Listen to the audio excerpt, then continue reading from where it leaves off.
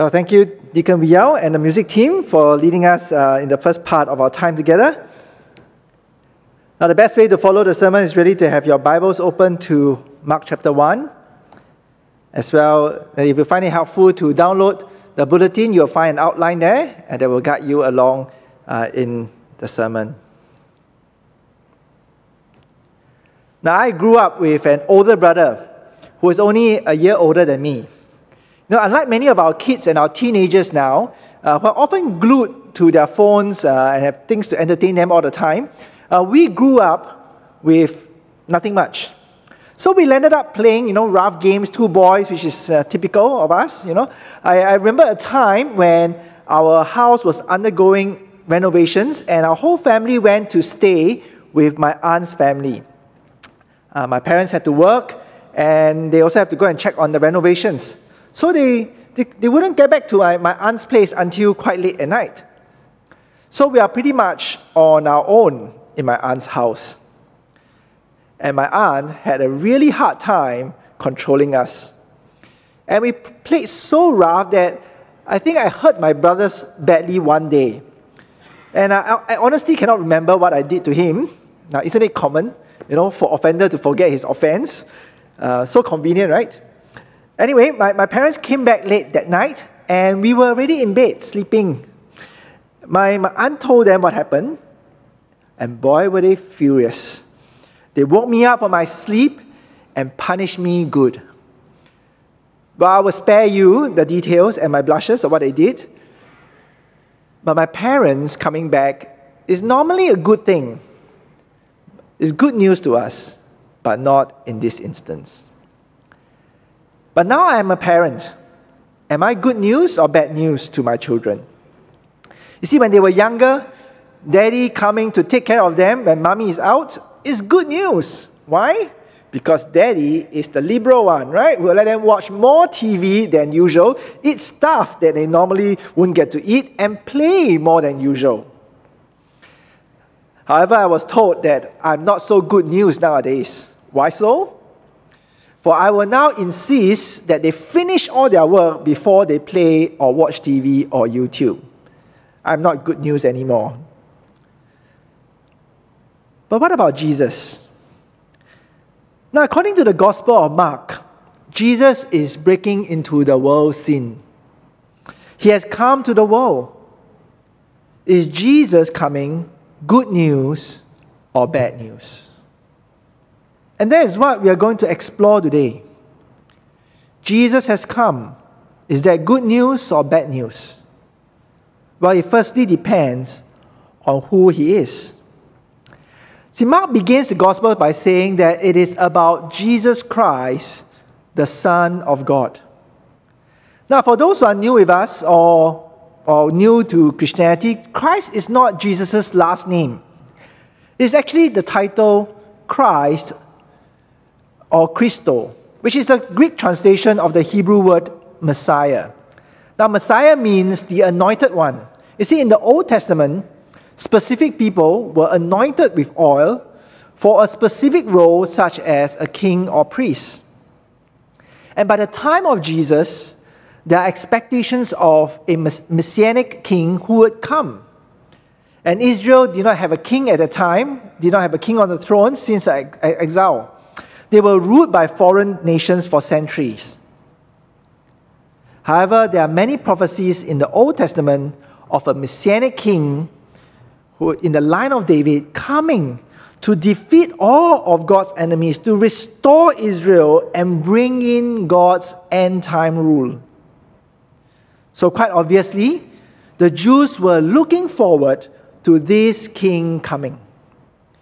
It's like the Allied forces going into Europe and going to Asia in World War II.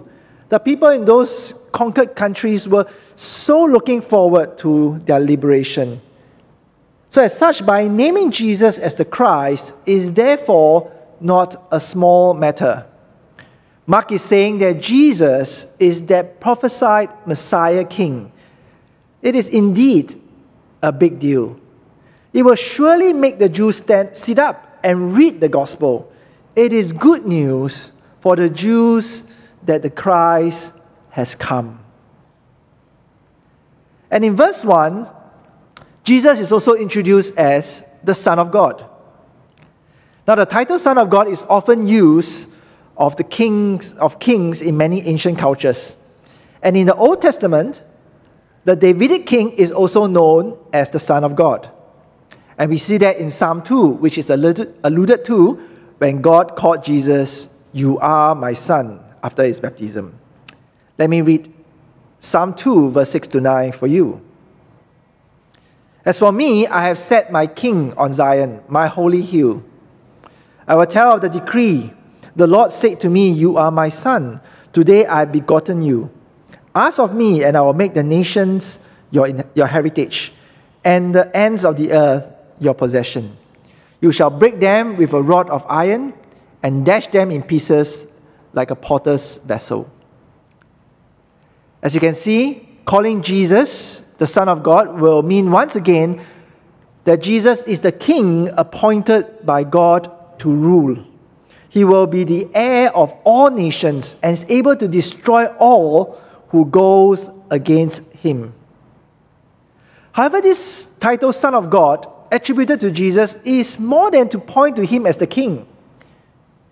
See, Jesus is known as his son and God as his father in very unique and intimate terms.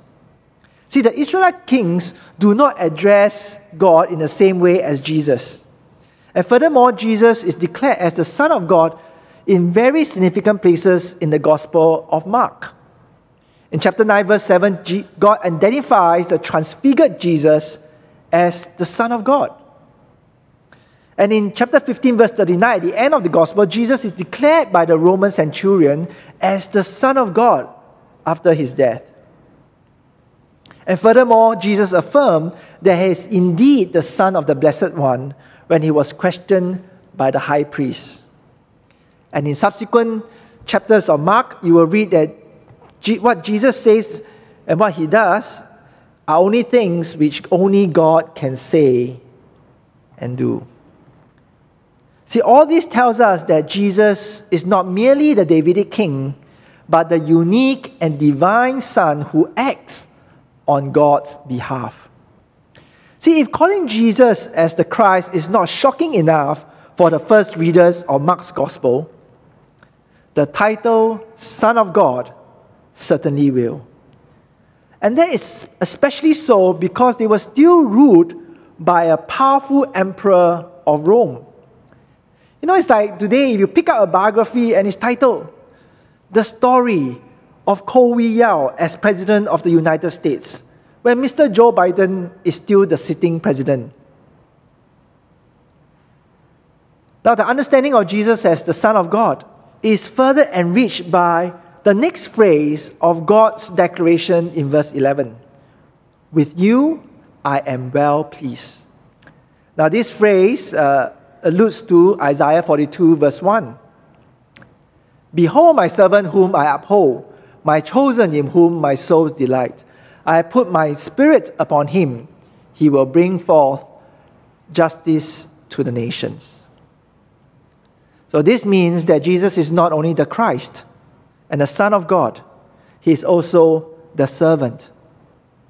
See, in Isaiah, the servant is the one whom God appoints to bring justice, to restore the tribes of Israel, and to be a light for the nations, and to bring salvation to the ends of the earth. And these are all accomplished through his suffering, which we'll read from Isaiah 52 to 53. So in summary, this is the identity of Jesus.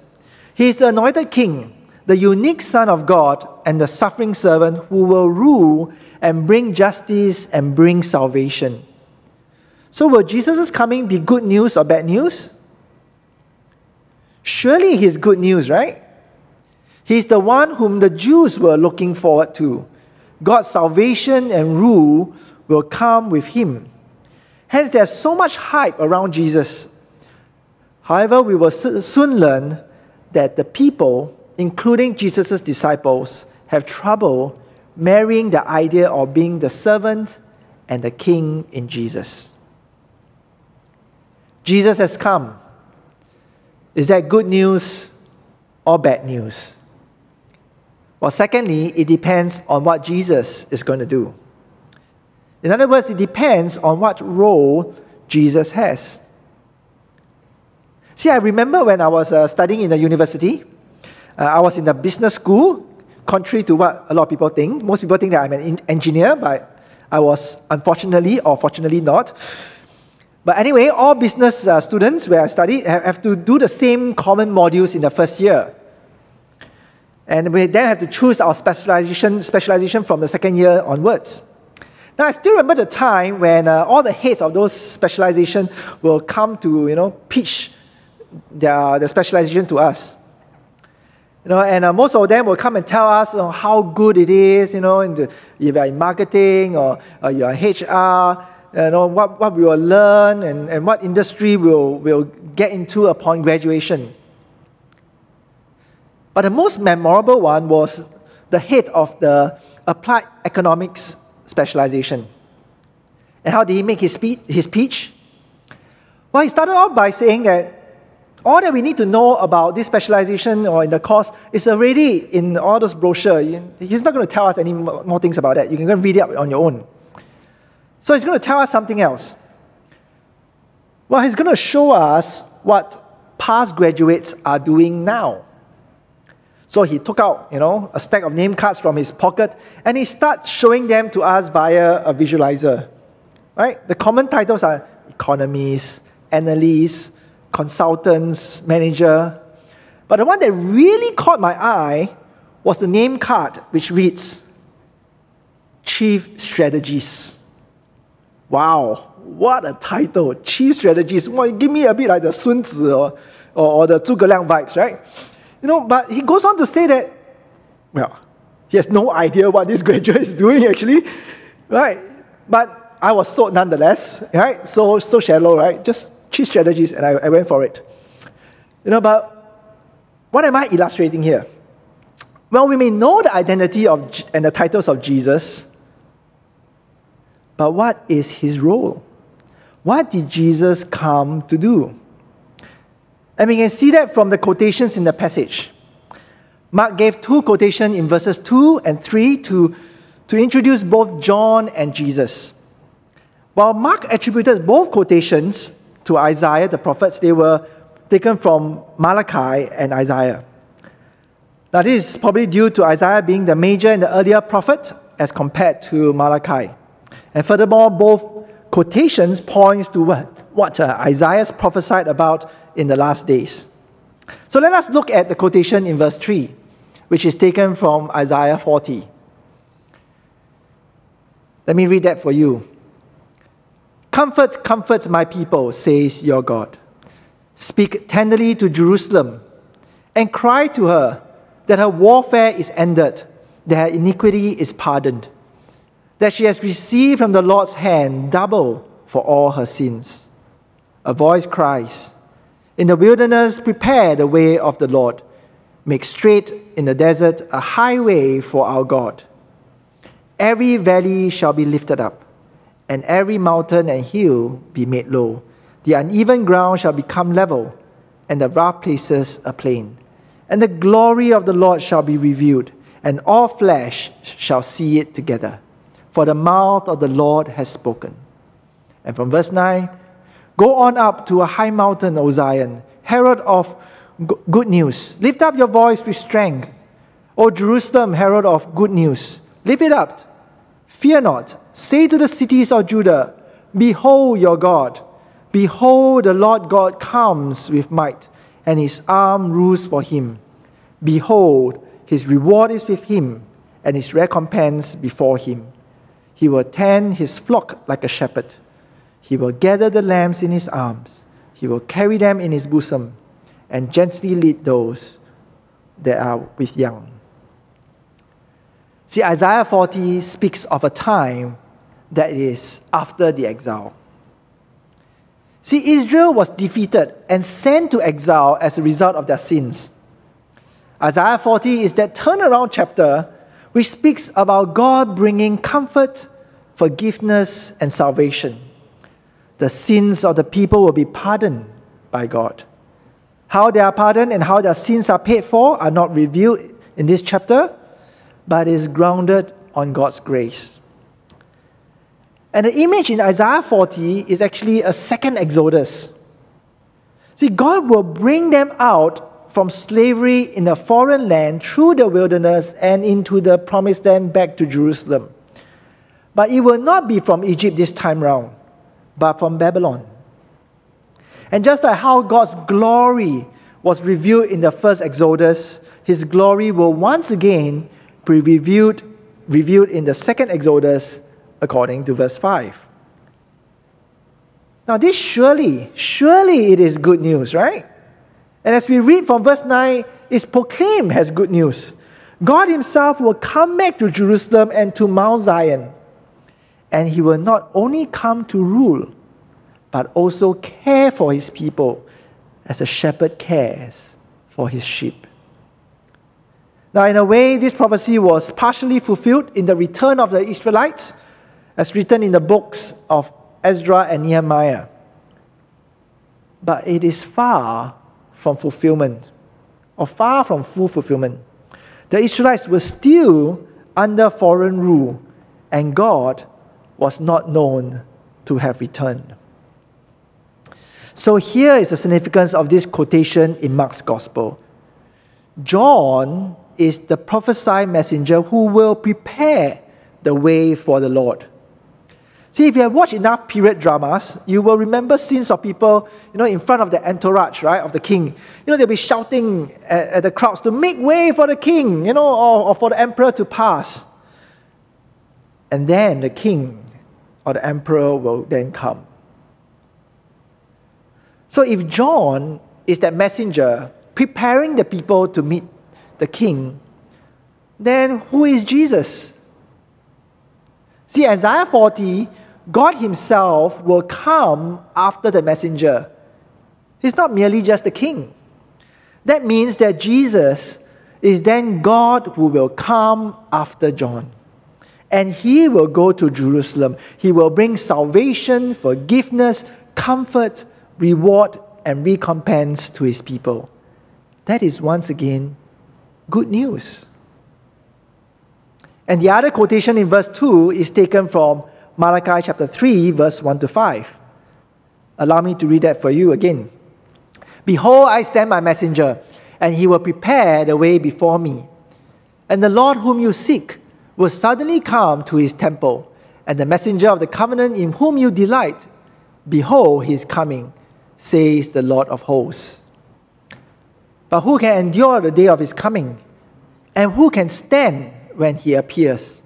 For he is like a refiner's fire and like a fuller's soap. He will sit as a refiner and purifier of silver, and he will purify the sons of Levi and refine them like gold and silver, and they will bring offerings in righteousness to the Lord. Then the offering of Judah and Jerusalem will be pleasing to the Lord as in the days of old and as in former years. Then I will draw near to you for judgment. I will be a swift witness against the sorceress, against the adulteress, against those who swear falsely, against those who oppress the hired workers in his wages, the widow and the fatherless, against those who thrust aside the sojourner and do not fear me, says the Lord of hosts. Now, Malachi chapter 3 verse 1 once again prophesies about a messenger to come.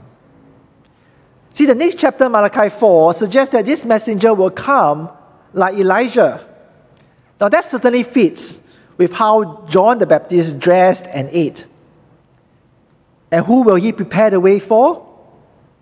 Again, it will be the Lord or the Lord of hosts, like Isaiah 40. However, there is something about what the Lord will do according to Malachi 3 as compared to Isaiah 40. Verses 2 to 3 says that the Lord is coming to purify the Levites who are the priestly tribes. He will then make their sacrifices acceptable. And why is that necessary? If you go back and read Malachi 1 and 2, it will tell us that they have polluted the sacrifices with their sin and even promoted evil. And furthermore, Malachi chapter 3 verse 5 tells us that the Lord will come in judgment on those who do not fear God, the sorcerers, the adulterers, those who swear falsely, that is giving false testimonies, and oppress others, especially the vulnerable. See, by quoting this passage, Mark is once again pointing subtly but clearly to Jesus as the coming Lord and God. See, will Jesus' coming be good news or bad news? See, for those who are oppressed, this will be good news, right? Justice will be served. However, for those who were the oppressors, the sinners, those that do not fear God, Jesus' coming is bad news. He is coming to purify, judge, and punish. Yet ironically, in Malachi chapter 3 verse 1, the people, or more specifically, the corrupt priests, they were seeking and hoping for the Lord to return. See, they thought they would delight in His return. However, they belittled their sin. They thought that their false worship and hypocritical sacrifices put them in a good position before God. However, they are so far from reality and truth, they would have to reckon with God's judgment instead. Jesus has come. Is that good news or bad news? Firstly, it depends on who Jesus is. Secondly, it depends on what Jesus is going to do. And lastly, it depends on what response we have. See, John the Baptist came as a forerunner, as a messenger before the coming of Jesus. And what was his main role? Well, verse 4 tells us that he was baptizing in the wilderness and proclaiming a baptism of repentance for the forgiveness of sins. See, baptism with water represents the washing and the cleansing of sins. However, the baptism of John is arguably without precedent. It was different from the common and repeated washing that the Jews normally do. And it seems more like a sort of a initiatory kind of a washing to signify new commitment. Thus, it is important to note that people, including the Jews from the Judean countryside and even from the capital Jerusalem, were coming to John to confess their sins and be baptized. Even those who assume that they are the people of God need to respond rightly to their sins. And the significant part of their response is to repent. See, John was not merely baptizing people, but he was proclaiming and calling people to repent. And when John was later arrested and killed, Jesus began his public ministry. And what was his main message? Well, verses 14 tells us that Jesus proclaimed the gospel of God. And what is the content of this gospel? Verse 14 tells us that Jesus proclaimed this gospel and the time is fulfilled and the kingdom of God is at hand. Repent and believe in the gospel. See, the Old Testament prophecies about the coming of God's end-time rule is going to be fulfilled. The time has come. God's rule and reign is going to happen imminently. And it's imminent because the King has arrived. Now, I am a very big lover of epic movies. And so I love the Lord of the Rings and the Hobbit series. Now, the first movie of the Hobbit series is about the descendant of the Dwarf King, Thorin Oakenshield, trying to claim the Dwarf Kingdom called Erebor, right, from Smaug the dragon. Now, in order to get to the fortress on the mountains where the dragon is, Thorin Oakenshield and his team of dwarves have to pass through a place called Lake Town. But the people are reluctant to let them pass. Why? Because this dragon has killed many dwarves and many humans a few decades before. And he threatened to destroy the whole town if the people let anyone get to the fortress. So there is genuine fear among the humans that Thorin might make the dragon come out and destroy the town. So the man in the town called Bard came up to Thorin and said, "You have no right to enter that mountain." But Thorin's answer was excellent and true. He replied, "I have the only right."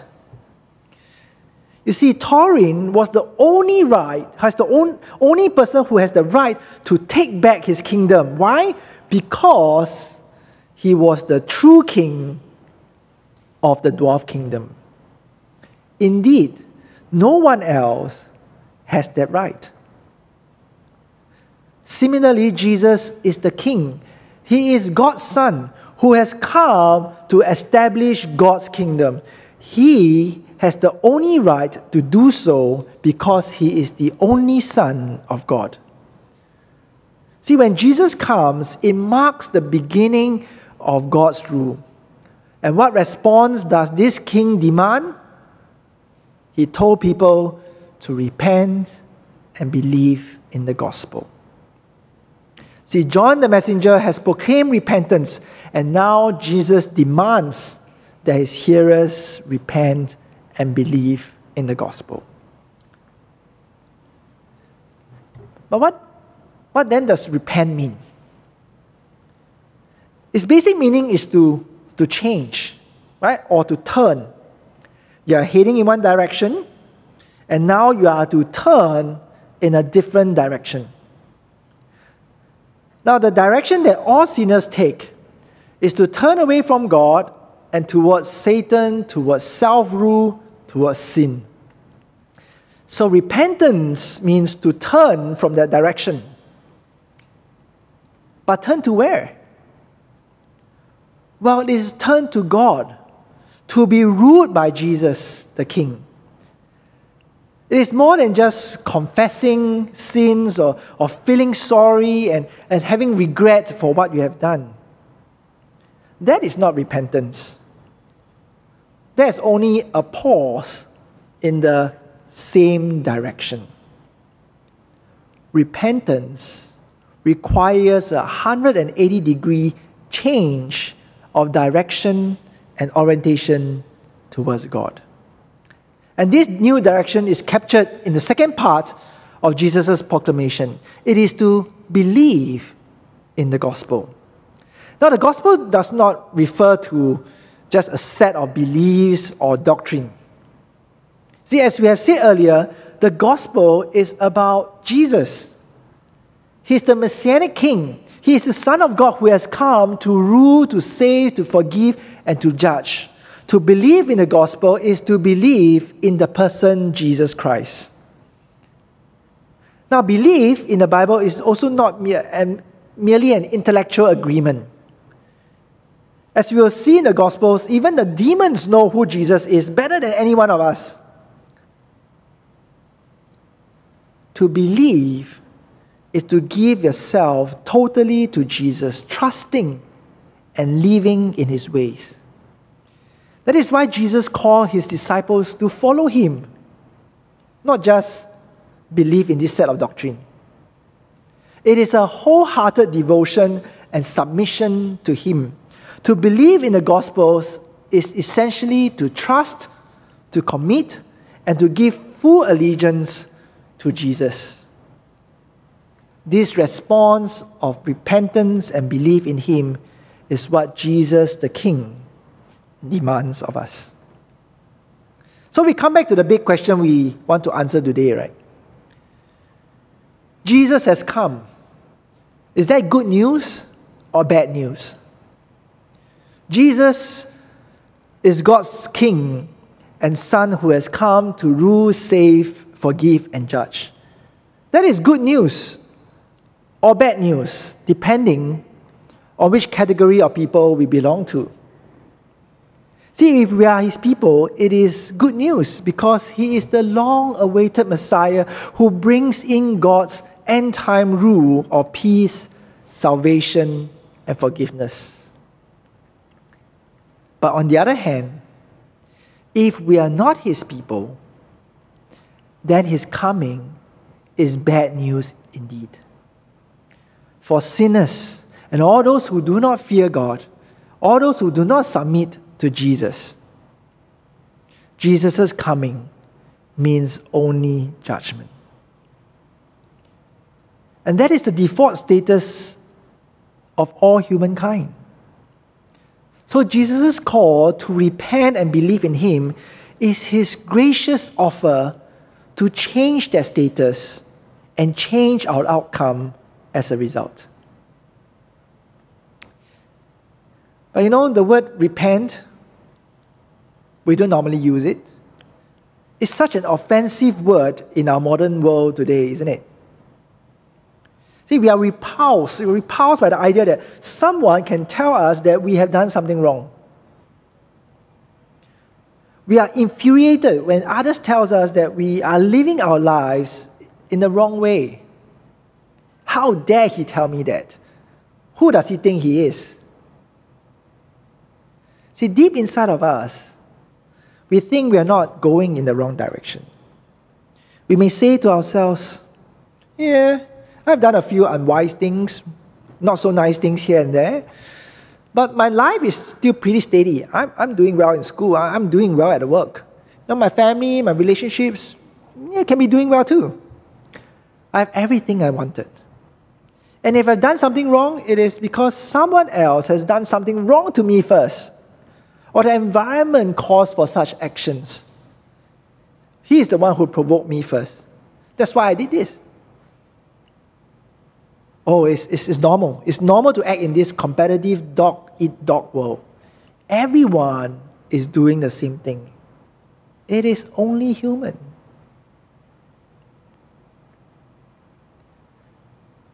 But that is a very shallow view of sin and our rebellion against God.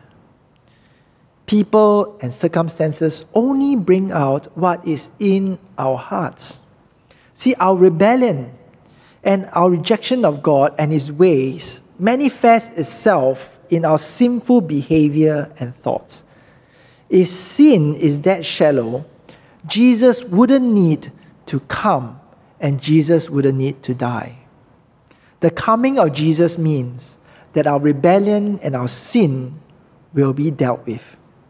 It will not go unnoticed. It will not be unaddressed. And this illusion where we stand before God can further be reinforced by our shallow view of repentance. See, we sometimes feel that, we think that feeling bad or showing remorse is good enough. See, recognition of sin is only the first step. We actually need to turn around. And perhaps we think that our repentance is the mere attendance and the participation of religious activities. And that was what the priests, the leaders, and the people thought in the time of Malachi. They were sitting pretty comfortably, right, with their corrupt worship and their false living. They were so confident of themselves that they can profess to delight in the coming of the Lord. But the same can be said of the scribes and the Pharisees in Jesus' time. They have a shallow view of their sin and repentance. What awaits them is the bad news.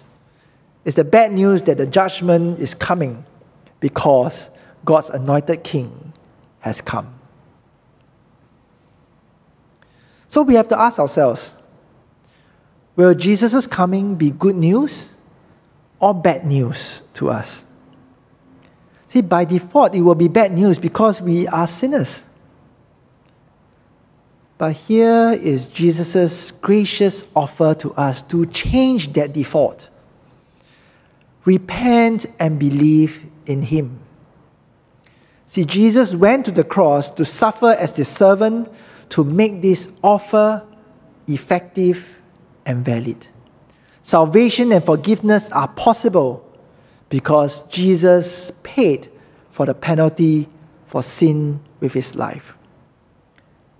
See, my friends, this offer will end when death comes or when Christ comes again. So you have to make up your mind.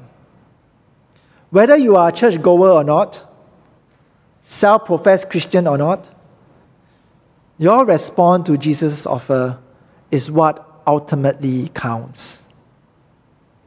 And I pray and hope you will turn and follow Jesus. And if you have turned and followed Jesus, then the coming of Jesus is good news indeed. If you have been struggling with sin, weighted down by all the burdens of sin, then this is good news. He came to bring us on another exodus, to free us from the slavery of sin.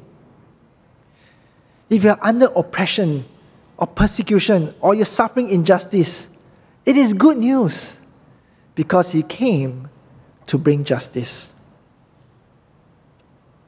If you are suffering, He will restore all things and bring in God's end-time rule and put an end to sin, to death, and to suffering. His coming will be good news indeed. Let us go to God in prayer.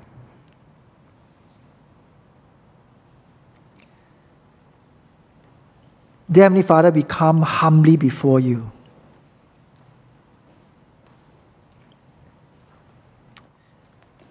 And search us, O God, and know our heart. Try us and know our thoughts. And see if there be any grievous way in us. If there is, O Lord, convict us of our sins. Convict us of our pride and our rebellion against you. And lead us in the way everlasting. Lead us by your grace to repent and believe in the Lord Jesus.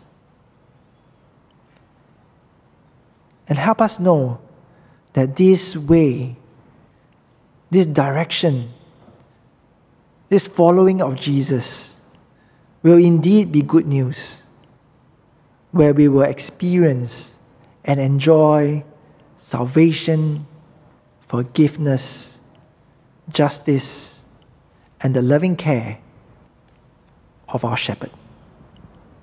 In Jesus' name we pray. Amen.